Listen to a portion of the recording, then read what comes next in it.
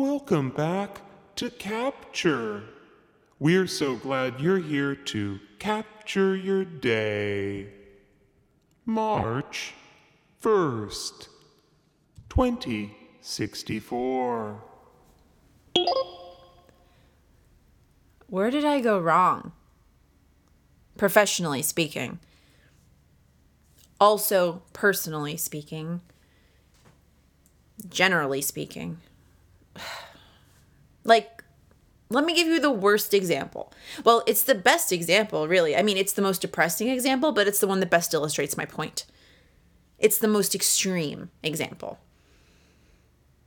So last night, I went to a cloud dating event for young content professionals.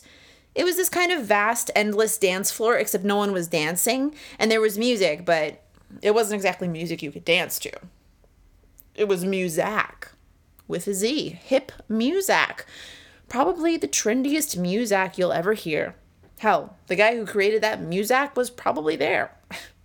Anyway, there we are, like 5,000 young content creators and managers just milling about, or pretending to mill, since actual milling is unnecessary.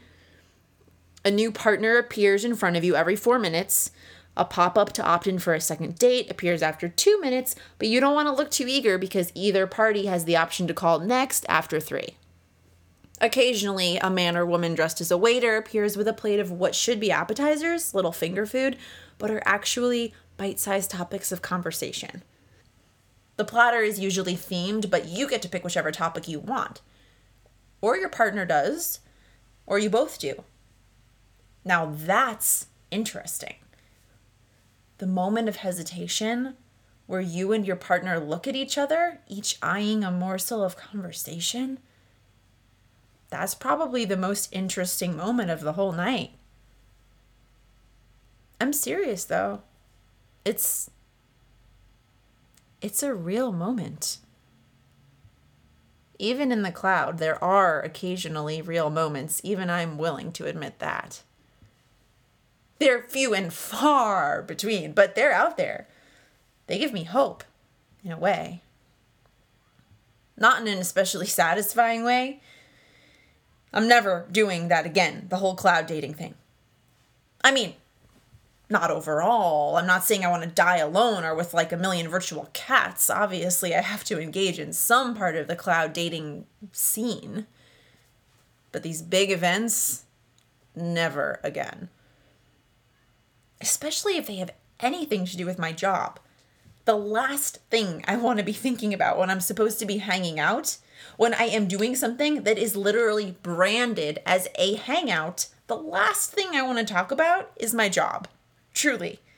And then you put me in a room with 5,000 people who all they want to talk about is that, where every conversation begins with, "You'll never believe the campaign I just came off of," or "What platforms do you work on?" or "God, what accounts do you see yourself managing in 10 years?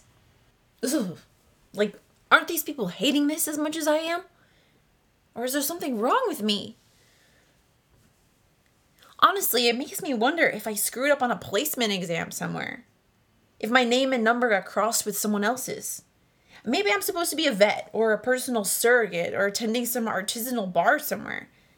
And maybe there's some other woman, some bizarro opal, who is hating her life, hating everything about it, wishing to all hell that she could get out of there, not even knowing that she missed her true calling. That some other version of herself is trapped out here waiting to be found. Or found out. Waiting for someone to call her out on being the imposter that she is. I wonder if I could find her.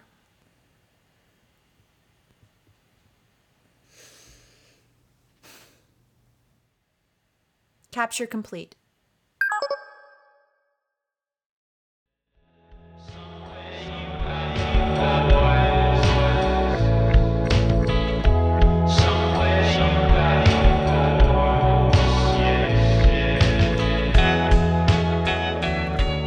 Places Like This is written, directed, and produced by Chris Barlow.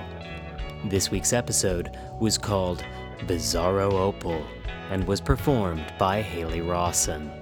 Music by Steve Sobs. Find out more about the future at placeslikethis.net and tune in next week on iTunes and Tumblr for more Places Like